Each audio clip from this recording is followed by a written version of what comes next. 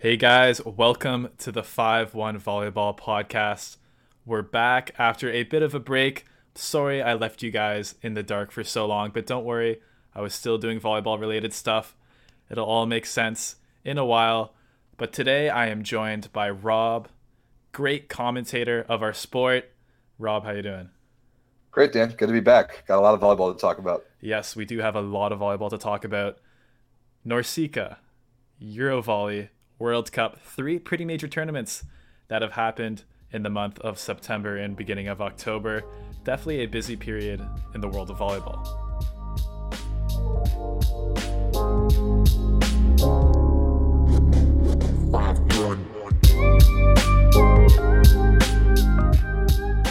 Yeah, so since we last really podcasted, we now know who's qualified for the Olympics, but there's been a whole back half of the international summer that's taking place that we haven't really gotten to yet.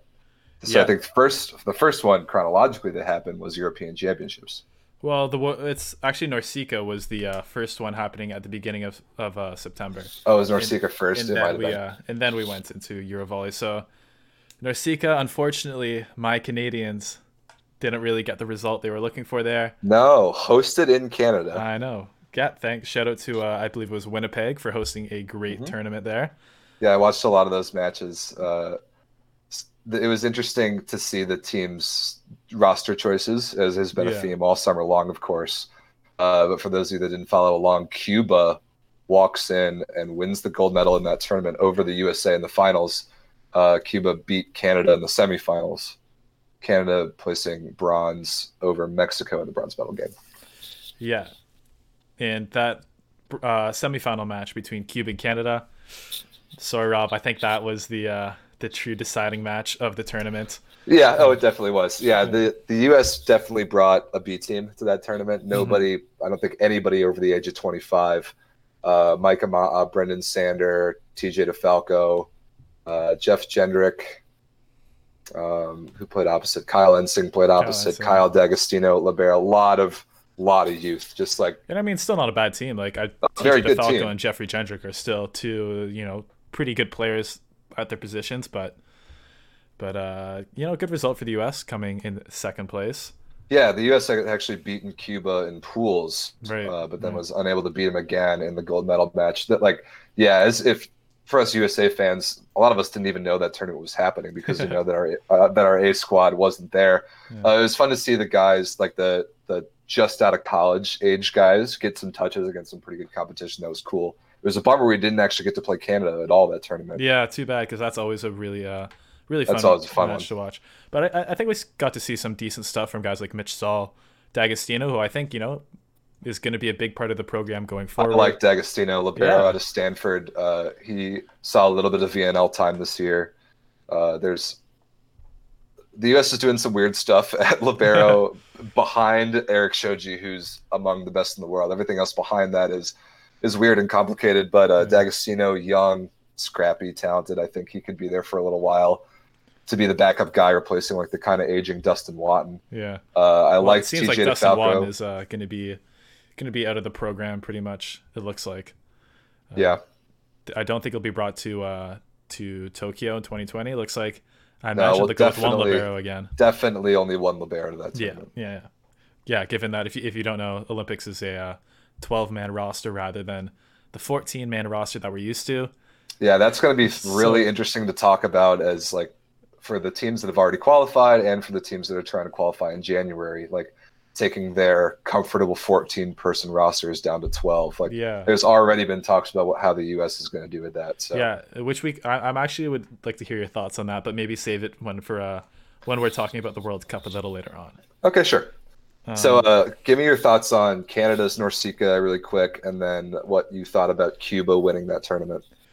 Canada's Norsika, obviously would have liked a gold medal, playing at home, sending pretty much our A-team lineup. Fortunately, it didn't really go the way we wanted it to. But I have to say Cuba was spectacular in this tournament. Cuba was great. Yeah. Cuba was great. We saw, I think they played even better than I think anyone expected. We saw maybe some signs of this earlier throughout the summer with that tournament, the VNL qualifying tournament. I forget what it's called. but you know the one I'm talking about. Yep. Yeah. But one guy, Lopez, Dude, that guy, kid's got an arm in a big way. Also, notably, Robert Landy Simone in that tournament and that was up the here. other big one. I mean, adding probably top 2 middle to any team is going to make a huge difference, and it really did here. And I like their other middle too, Alonso. Yeah, I think he's a super athletic guy. We saw he looked like he had a pretty serious injury in that VNL qualifying tournament that I was referring to, but man, he is bouncing back, athletic as ever. It's just like it's like the same thing in a different decade for Cuba. It's amazing that these young, raw, phenomenal athletes. Mm-hmm. Their on-court demeanor is so unique to me. Like they don't really control the ball that well. They don't really run the offense all that fast. No, not at all. But they hit serves from the service line and out of system swings that most teams on average in the world just can't do. It's unbelievable. They're in the water in Cuba, man. And there's like, I don't know, watching them in Norsica, they won that gold medal and never seemed to really get excited about the game. Have you noticed that too? Because that's even a thing that I noticed, like back when they got silver in the World Championships in 2010, like when Rolf Leon was still there. They're just like they don't react either way. They don't react. They don't react. And maybe that's a thing that speaks to their maturity as a team. But I don't know. I'd like to see a little more maybe fire from the guys, but it's not like they're not performing at the highest level. No, they are. Sure. But I think it does impact them on defense a bit, because I do see if one complaint about Cuba I have is that, you know, they let a lot of balls drop that other teams, maybe like especially teams like Brazil and Argentina, that would run through a wall for. Cuba just kind of, they let it drop. It didn't impact him too much in this tournament, but I would like to shout out Volleyball Source YouTube channel. If you haven't seen, seen it, run by one of my friends, Everett, who's been on this podcast before, but Everett's his great. Norsica highlights are incredible. Everybody, he's got a couple million views on some of his videos in the past. If you've ever seen, he's got some from like 2015 Norsicas that have over 1 million views, because the view from like ground level looking right at the net is such a cool vantage point to watch volleyball from.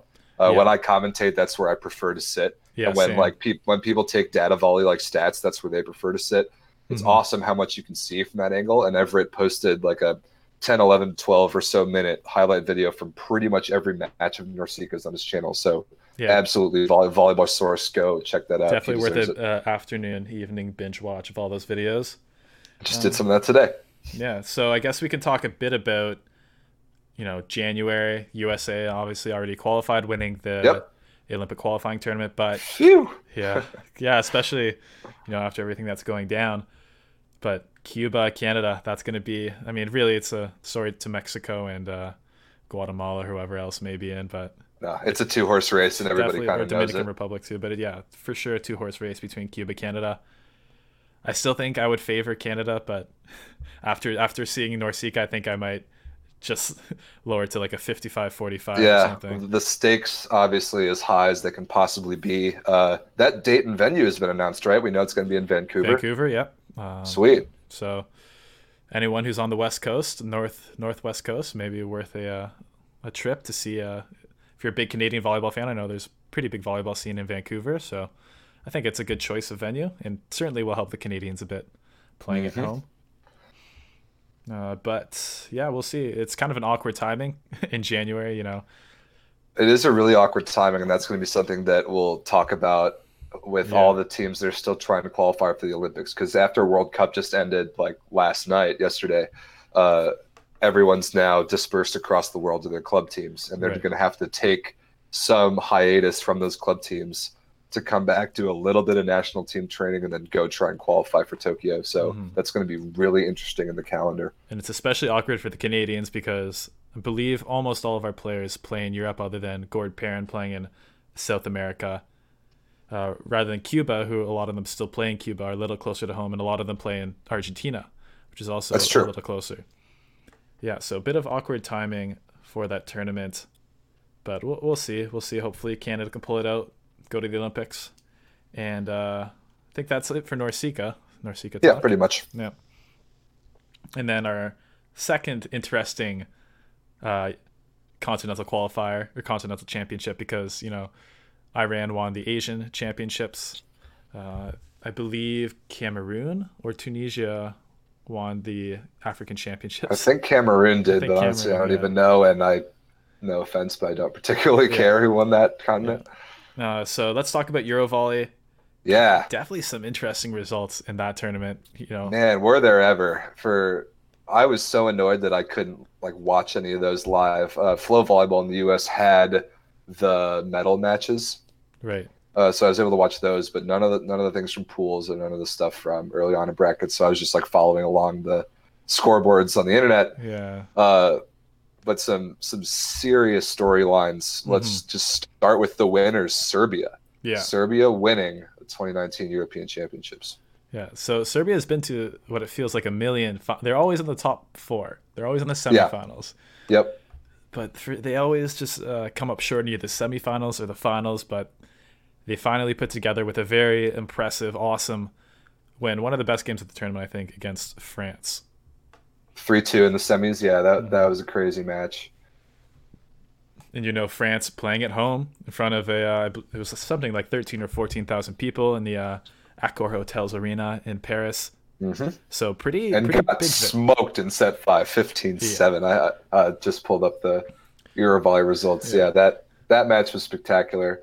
Juros Kovacevic MVP of that tournament. Yeah, I think well deserved. I think everyone it is either him or Atanasevic. Yeah, but I think Kovacevic was a little more consistent throughout the whole thing. Just impressive all around performance. That team has some big time hitters. Do they ever? Yeah. Srećko Lisinac, easily top 5 middle in the world.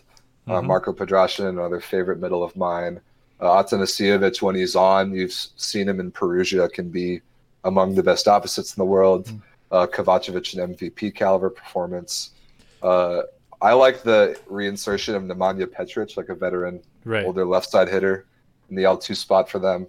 Yeah, because we saw a bit of a mix between him and Ivovic. Yeah. Kind of whoever had the hot hand. But... Pretty much, which is smart coaching from Nikola Grbic, but and a serviceable setter in libero, and that was just kind of it. It's I don't think it's Nikola Grbic anymore. Is it not? I didn't know that. It's Slobodan Kovac, I believe. Kovac is back in the homeland, huh? Yeah. So I guess good win for him, and is kind of one of his first jaunts with the national team. Yeah, impressive. The thing is, I've always found it really interesting how big of a deal the European Championships are. But Serbia, having won the European Championship, still not qualified for the Olympics. Yeah, I know, right? That they are not happy about that, because they also missed the Olympics in 2016. Yeah, so they're going to be desperately fighting in the January European qualifiers, which are taking place in Germany. Yep. With some very tough competition, because France will be there as well. And Slovenia. Cinderella team Slovenia. Yeah. I think the biggest single surprise of the entire tournament was Slovenia over Poland. Right. 3-1 in the semifinals. Definitely. I think even in Slovenia, in Ljubljana, that's a big advantage, but Slovenia absolutely outkicked their coverage, to use a football term. Yeah, for sure. In this tournament, really, I could not believe when I saw the score. Just couldn't believe it. Yeah, I mean, I think a lot of it, and I'm sorry, Slovenia, they played well. Definitely Tina Arnaut, Klemen Cebulj, incredible players. Their big middles, Tina Arnaut fan. Jan Kosmernik, I think, kind of had a bit of a breakout tournament. He was on the dream team, and I think he's being, put into that realm of maybe top 20 middle, and I think he deserves it. But yeah, I think Poland, that was their loss more than Slovenia's win. I agree. Yeah, Poland kind of coasted through the tournament up to that point. They had no problem whatsoever in pools. No, they were laughing and joking throughout the entire thing. Kind of just well, how come we have to play 5 games to get to the playoffs? But, But then, that can be a test of your, being able to flip a switch on your competitive edge. And it looked like they walked into Slovenia to play against Slovenia and were floored by the crowd and the Slovenian energy, and they just didn't really have it that match. And the Polish fans will tell you about the whole airplane incident where they kind of got stranded at the airport traveling to the arena, and then that they had to travel just for the match. But at the end of the day, like they still had a vastly more talented team. I still think they're easily the best European team. Just having watched them so much, especially with Wilfredo Leon, is basically as good, or if not better, as advertised. So I think they still have a very good shot at the Olympics, but at least this shows that they're definitely beatable. Oh yeah. Yeah, it was a big deal for somebody to dethrone Poland from winning this tournament. They were like clearly the favorites going in.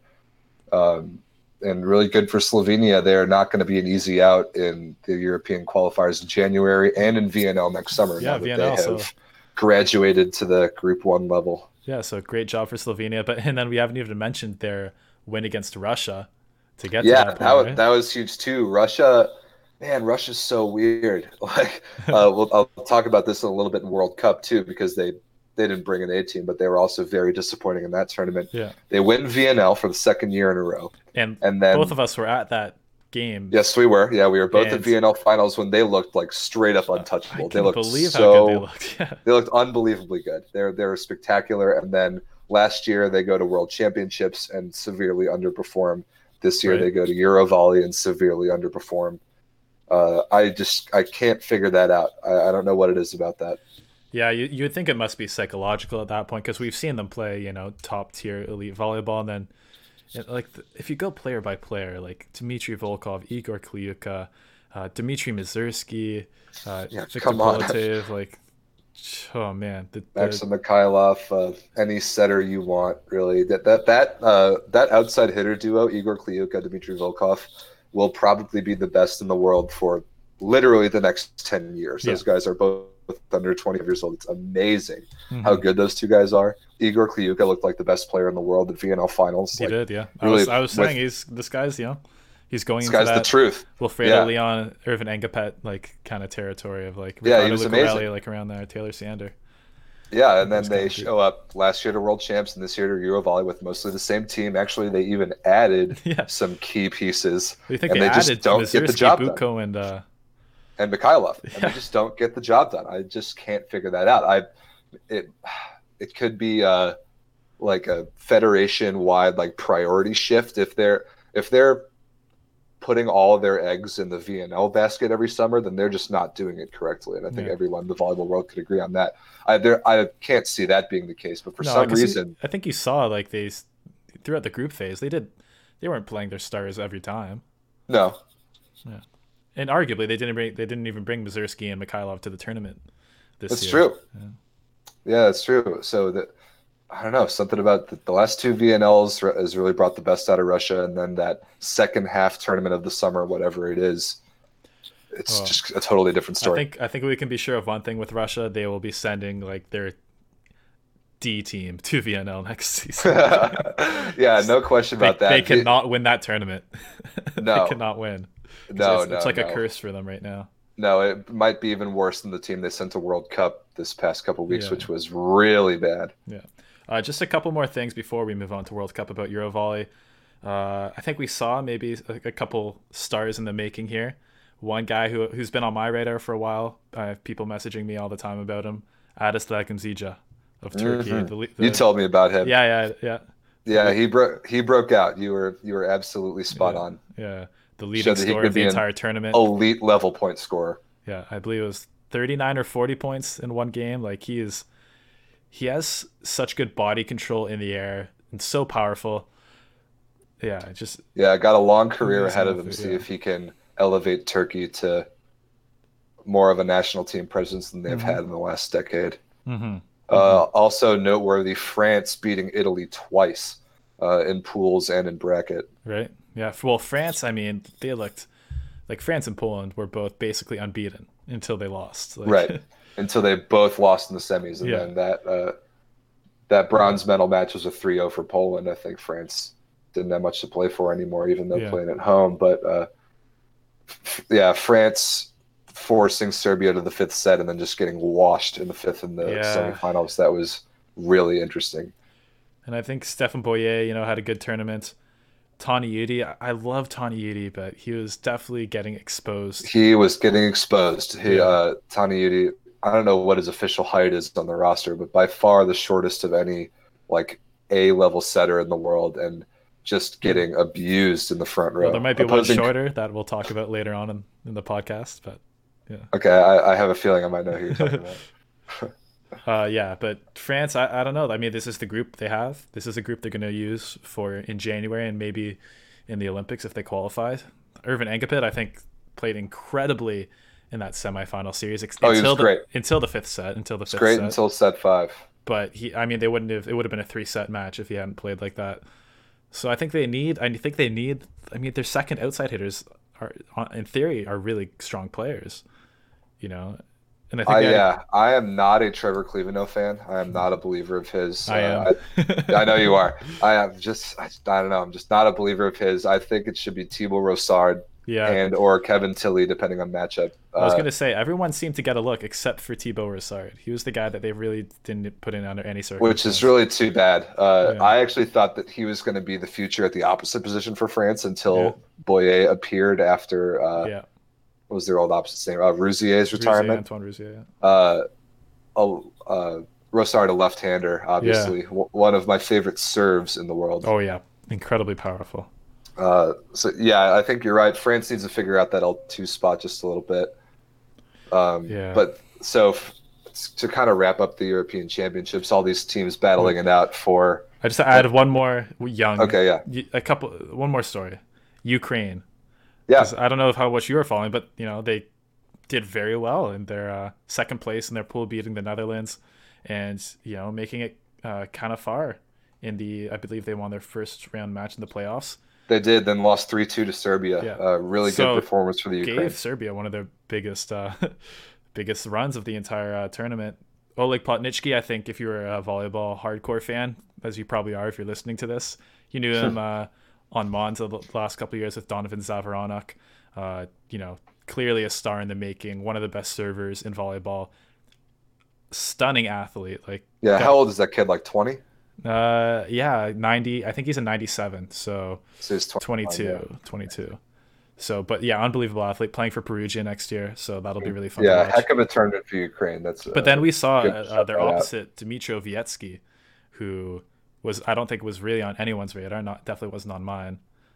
So I think Ukraine, Yuri Semeniuk, their middle, also a young guy. So maybe a dangerous team to watch in the years to come. Yeah, the Ukraine beating Belgium 3-2 in Belgium in their first round of bracket. Well, definitely a notable performance. The Germany also is worth talking about because Jurgi Grozer was back. Mm-hmm. Well, one of my very favorite players in the world. That guy just can't seem to decide if he wants to play for Germany or if he doesn't. He retires and unretires every year. He's in all-star opposite that's played all over the world. It's still a very good player. He's amazing. And I think if he plays in January, Germany, definitely a dark horse. Hosting. Exactly. Hosting the tournament, dark horse to make the Olympics. All right. So and so the Olympics was what I wanted to talk about Europe. So after all this European stuff, all this tournament that everybody brought their A rosters to, didn't give out any Olympic qualifiers. Russia is qualified, Poland is qualified, Italy is qualified. Past those 3 teams, there can only be one more European team, and which is Serbia. Crazy. It's a crime. It's a crime against volleyball. We've already complained about that before. Yes. Serbia, France, Slovenia, maybe Germany. Everybody else in Europe fighting for one spot that will be handed out in Germany in January. Mm-hmm. Yeah, and it's crazy. It's going to be extremely competitive. Probably Serbia, France. One of those 2 teams will take it, but we'll see. Between Slovenia and Germany and Turkey, there's a lot of very good teams, but definitely it's really too bad that the Olympic field will be missing either France or Serbia. I know, it's just not fair, especially given who we're going to get in coming in South America. Terrible. I think 16 teams would be just make this so much better. 16 teams would be fine, or just to substantially re-weight the way that qualifiers are given out continentally and stuff. For sure. And then our tournament, which did not give out any Olympic qualifications, which has in the past, but our World Cup. Yes, World Cup in Tokyo just finished either yesterday or the day before. I think it was yesterday. Yeah. Brazil sweeping through the tournament at 11-0. So the way that tournament works, it's 12 teams. Each team just plays a straight up 11 match round robin. It's 11 matches in 15 days. It's an incredibly grueling schedule. The players will all be the first to tell you about how difficult it is physically on them. Mm-hmm. Usually is the first Olympic qualifier of the quad. Last quad, it was the USA and Poland taking bids from that tournament. But since I talked about it in the last podcast I was at, since that tournament's always in Japan, next year's Olympics are in Japan. Japan is qualified for the Tokyo Olympics. Japan playing in the World Cup. Therefore, that can't be an Olympic qualifier because they're already qualified for the Olympics. That's the short explanation of why. So basically, they're just playing a World Cup for the heck of it. And every team had a very different approach strategically, roster-wise, to the World Cup. But it was Brazil bringing the A squad and starting most of their top players for most matches, going 11-0 and winning the gold. Yeah, I mean, this is the Brazil we've seen fairly recently. That has been one of the top teams in the world, especially since, they've kind of figured out who's playing well for them. Some of their younger players like Doug Souza and Cachopa, and of course we've got to talk about Alan Souza. Alan Souza, the MVP of the tournament, maybe the heir apparent to Wallace at the opposite position. Oh, I think he definitely is. I mean, we've seen a bit of him. Like, he's been a pretty major player on CESI Sao Paulo the last couple of years, so he's not necessarily coming from nowhere. But this is right. Yeah, no stranger to the big stage. It was by no means my first time hearing of the guy. But he hasn't really featured a huge amount on Brazil, just because Wallace has been. Yeah, well, they had Evandro as the backup for a while. Exactly. He aged out. Wallace. They've had Reynan Buyati, who's like a 7'2" left-hander. 7'2" somehow can never hit above 40%. Ridiculous. But yeah, Alan, not an exceptionally tall dude. I think he's 25. He's my age, born in '94. Mm-hmm. Showed up, absolutely balled out, won MVP of the tournament. There's a play that if you haven't seen, you absolutely have to go watch. Oh yeah, I know. He's in rotation 4, like standing in the very, very deep right back corner, and he gets a jump serve that might be going out of bounds, might be going in. He just kind of sticks out his right foot at it, and a perfect pass off the inside of his right foot, right to Bruno, one-handed set to the outside and pounded down the line. One of the most ridiculous plays I've ever seen. I think probably the most ridiculous, either that or Jean Patry's the net one, but that was a masterpiece. But I love that his foot and passing a nail. It was crazy. I love that they I think it was Mauricio Borges that finished the play though, because that just makes it so much better that they immediately got the point. But I think that play kind of encapsulates what the tournament was like for Brazil. Considering how many games they had to play, they were in pretty good spirits the whole time. They were crushing teams. They were, Yeah, they were destroying teams. They beat the USA 3-0. I think they beat Poland 3-0. I can't remember. They were destroying teams. I don't know if you've seen the celebration videos that have kind of been people talking about the last couple of days. Yeah. I think Lucas Satkamp, who can barely keep his eyes open at the end. Lucas is funny. Yeah. If Lucas you guys haven't is seen the guy. this, Lucas is the guy who looks like the Gasol brothers of the NBA. Oh yeah, dead ringer for Marc Gasol. No doubt. Crazy. But they were having fun with it. I think Brazil definitely is continuing their dominance after I think I said maybe prior to the World Championships that I don't know about Brazil. They've got all these injuries. Most of their players are old, but don't be too quick to jump back on the Brazil bandwagon yet. I mean, reigning Olympic champions, we know their volleyball culture, but this was a tournament that the stakes just weren't there. Yeah. The stakes for winning this tournament just weren't there. There were not Olympic bids on the line. There really wasn't anything in particular on the line, but credit to them, they showed up. They were all on the same page with how they were going to mentally and physically attack that tournament. They went and they got the job done 11-0. Poland in second place with 9-2, 28 points. USA 9-2, 27 points. So that was your podium. I was a bit surprised about the roster that the Americans sent. Me too. Yeah, I expected some of the A-team guys to be there, but to have pretty much everyone. Everyone but Taylor Sander, who has a very minor shoulder injury and just took the tournament off. Very minor shoulder injury. It's I believe he is missing the entire club season. I think it's a little more than minor. Just trying not to think about it. Yeah, he'll be fine. He's taking the season off to rehab. Right. Yeah. We need him desperately. It was actually a nice trial period for Olympic roster spots. I think that was a very pragmatic use of this tournament for a lot of teams, is to figure out how to pare their rosters from 14 down to 12. Those who have qualified the Olympics and those who are still trying to do so, I think putting players in who might be at the end of the bench in the Olympics against other Olympic caliber rosters is a big deal for coaches to figure their stuff out that way. So that was at least one use for still sending A caliber players. And we got to see a lot more of our favorite guy, Garrett Magadutia. Yeah, Garrett stepping up, started more than half the matches, played in almost all the matches, and played really, really well. Yeah. I watched almost all the USA matches. Garrett looked great. Yeah, passing the ball great, available on the bic, defending. I still think he's definitely struggles in attacking still compared to, some of his fellow wing spikers. Yeah, he's not going to be hitting over 250 against 3-man blocks or anything like that. But he's going to be using blockers. He did some nice cuts 4-to-4, did some nice work out of the bic.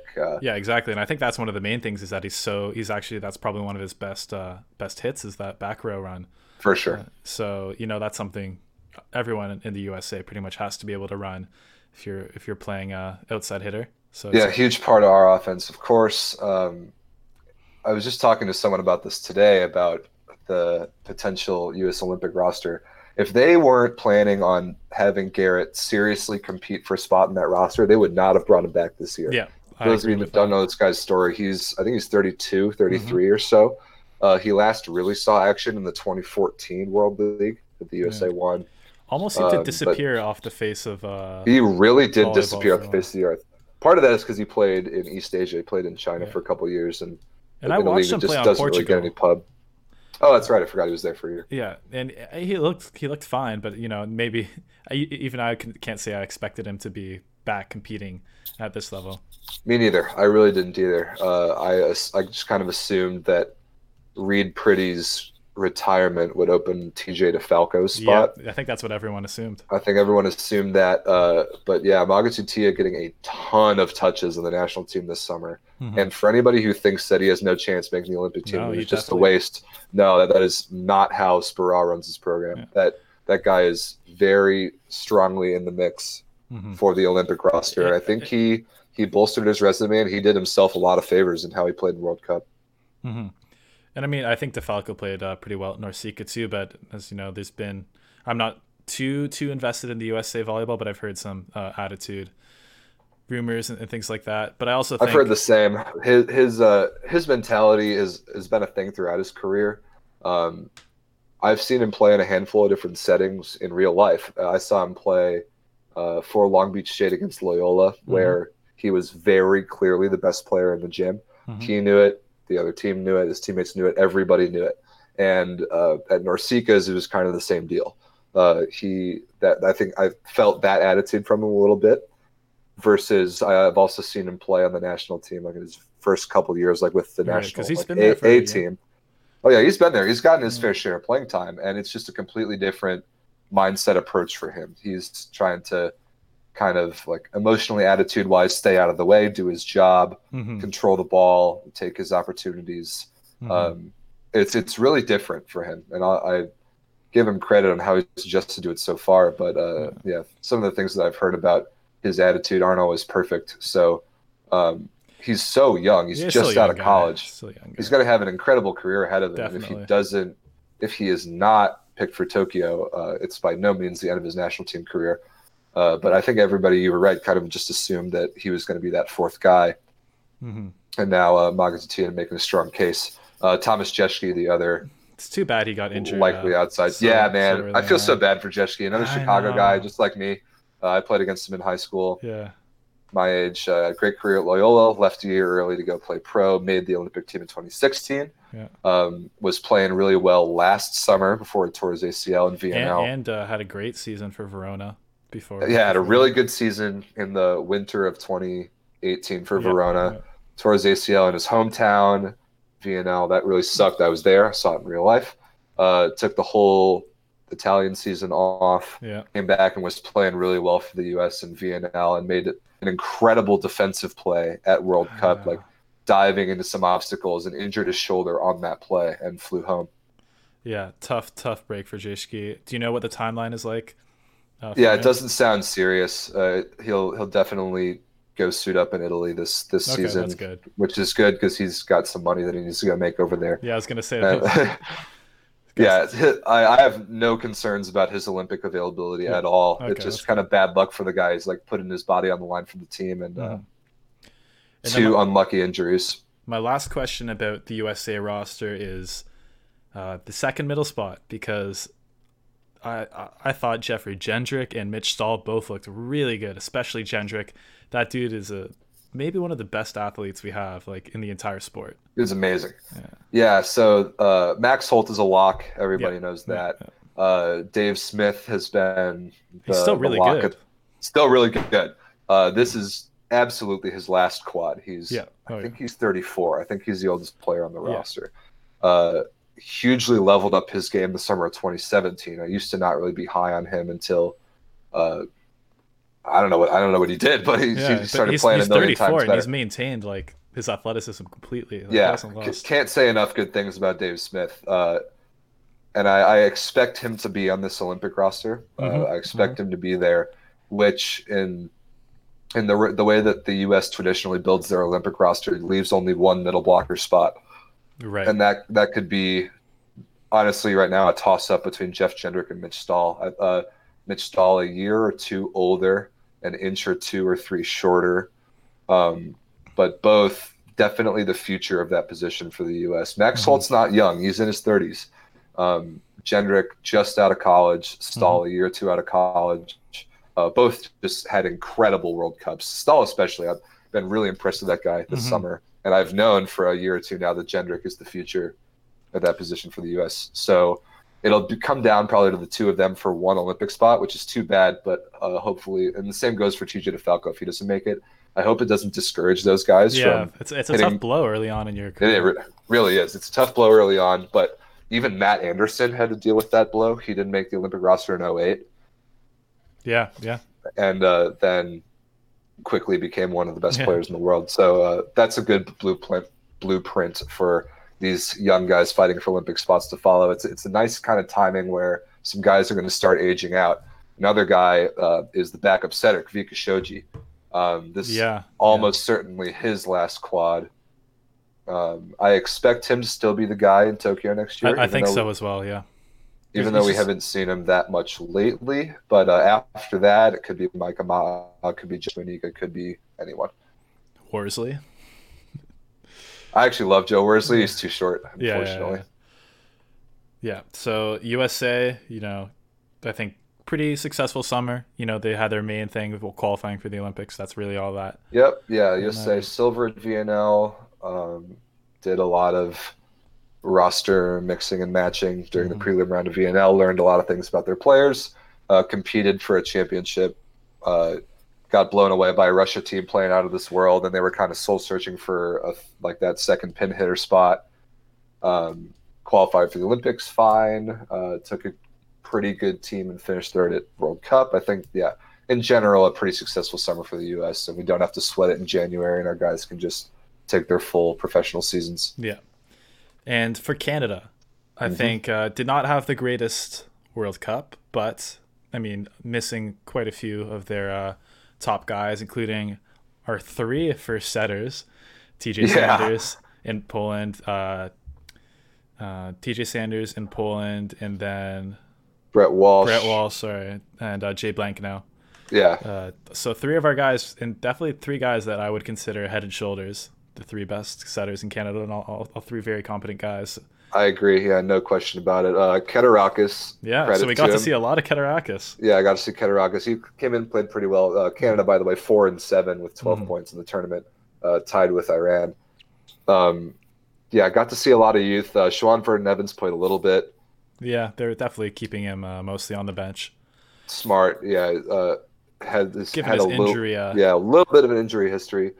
Saw some Nick Hogue, saw some weird stuff with liberos. Saw Steve Marshall, Jason Duraco kind of changing Jason trading jerseys DeRocco, off. who I wouldn't even necessarily think of like a defensive guy. No, yeah, that was a little bit weird. I saw a bunch of middles.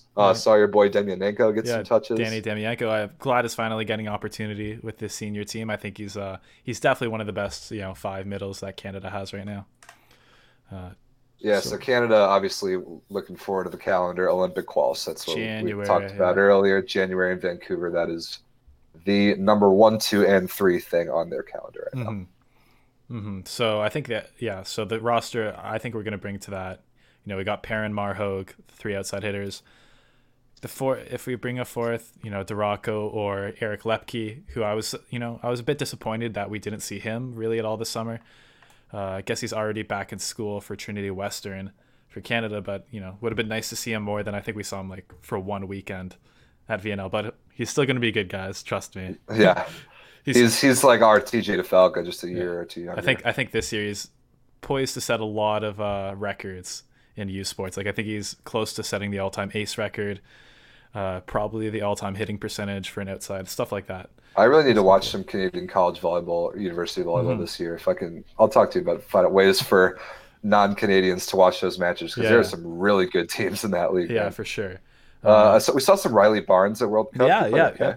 That was good to see him back. He's the other guy that maybe could be that fourth spot. He's had quite a few injury problems as well. Kind of a brutal season in Russia where he basically didn't play at all the entire season. Part of that was due to injury. Part of that was due to he wasn't playing very well when he got back. But he was a guy in our program that was touted as a pretty one of the next elite level players and had quite the successful college career too. So we'll see how he plays going forward. And then I think that's it. Shawan, definitely our opposite, Ryan Sclater. I liked what I saw from Sclater this summer. Yeah, I think he got the new parent card pulled for the World Cup, but he'll certainly be a big part of the program. Yeah, great athlete, Ryan Sclater.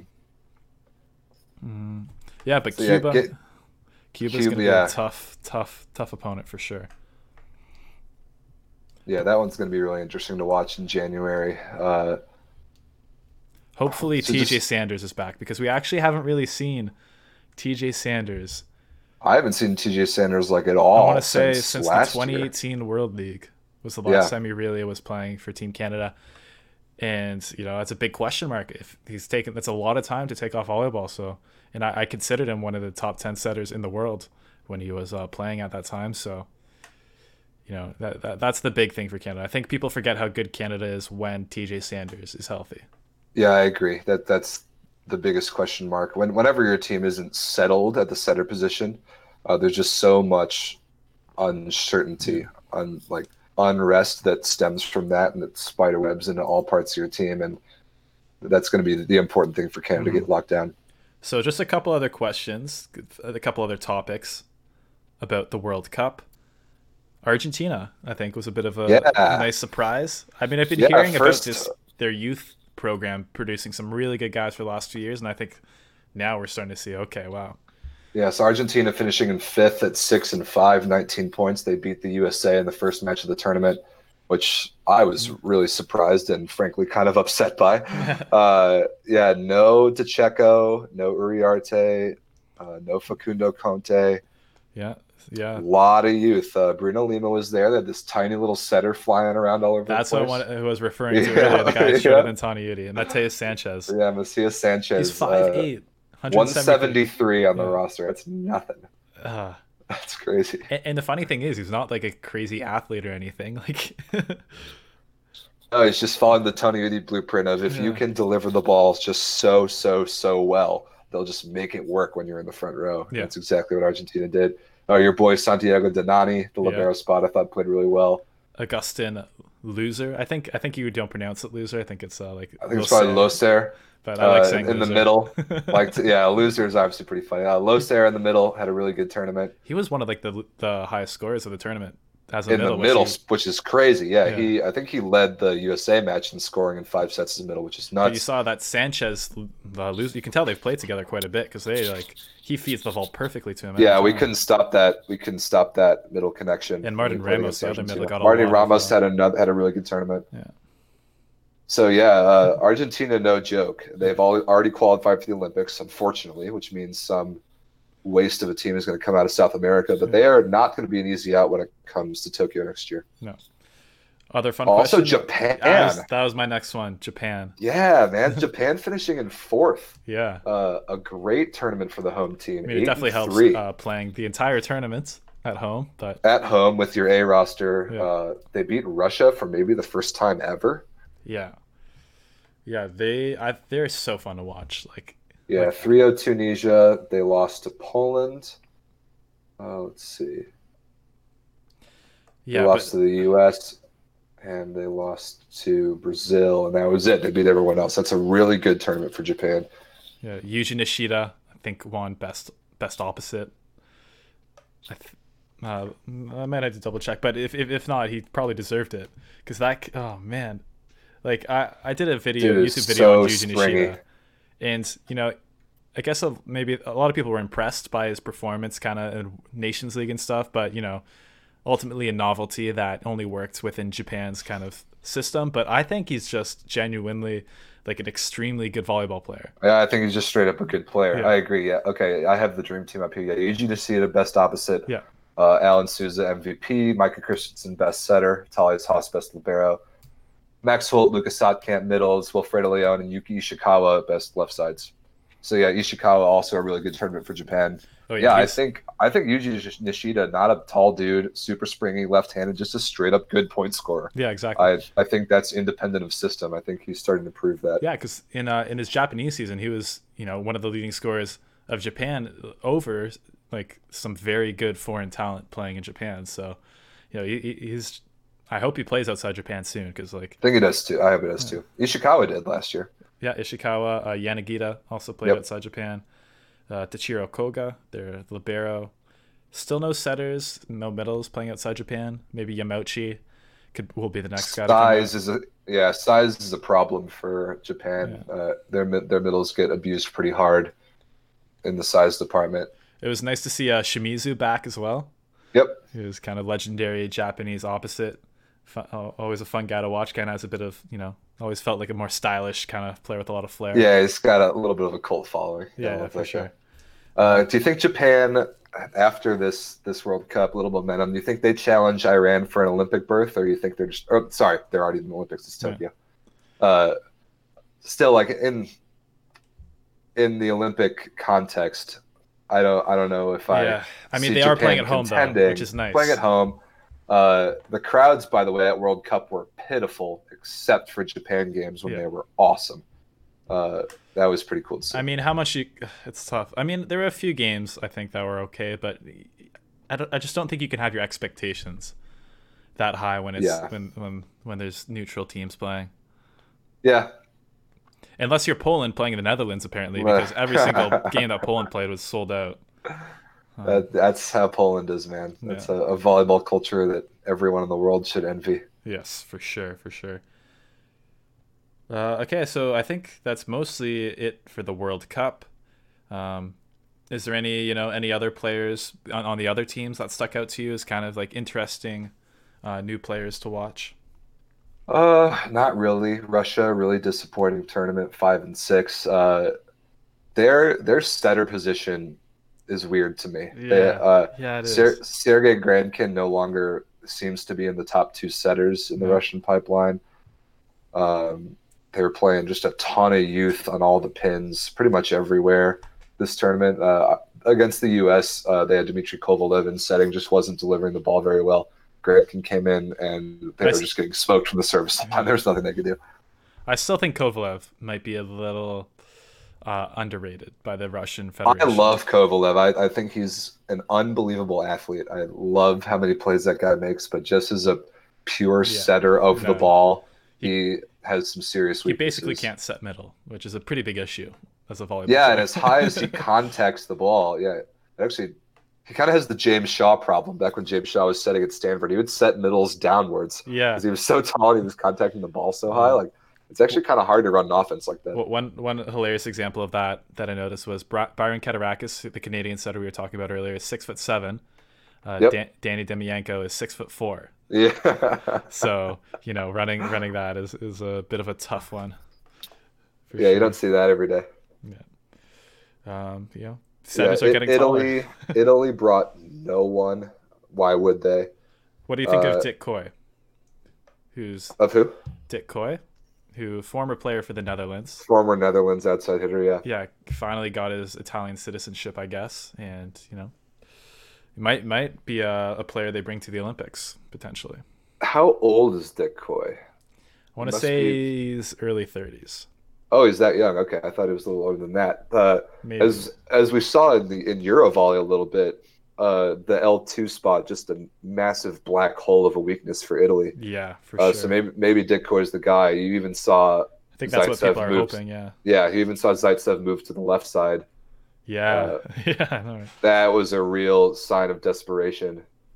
Yeah, and maybe some of their young guys can get there in a couple of years, but I don't see it. Not by next Olympics. By next Olympics. That's the thing. I think Dick Coy might be the Band-Aid in that spot. Yeah. I think that's what they're hoping to. Okay, yeah. Dick Coy on Italy, Poland. Kind of use a combination of players. Well, Fredo Leon, I think is if you ever get a chance to watch him in person, you have to go see him. I need to do that. The dude's a freak. He basically looks like that one player in high school, who was just like the superstar, like way better than everyone else. But I've seen what comes to mind with that is that there's a highlight video of Chase Budinger in high school. The guy who played in the NBA for a handful of years and now is playing AVP beach volleyball. But from Southern California, there's just a funny highlight video of him like 6 inches taller than everyone else, just bombing balls all over the place. It's kind of like that. Yeah. And Wilfredo Leon is doing that against top international players. The guy is just an animal. Yeah.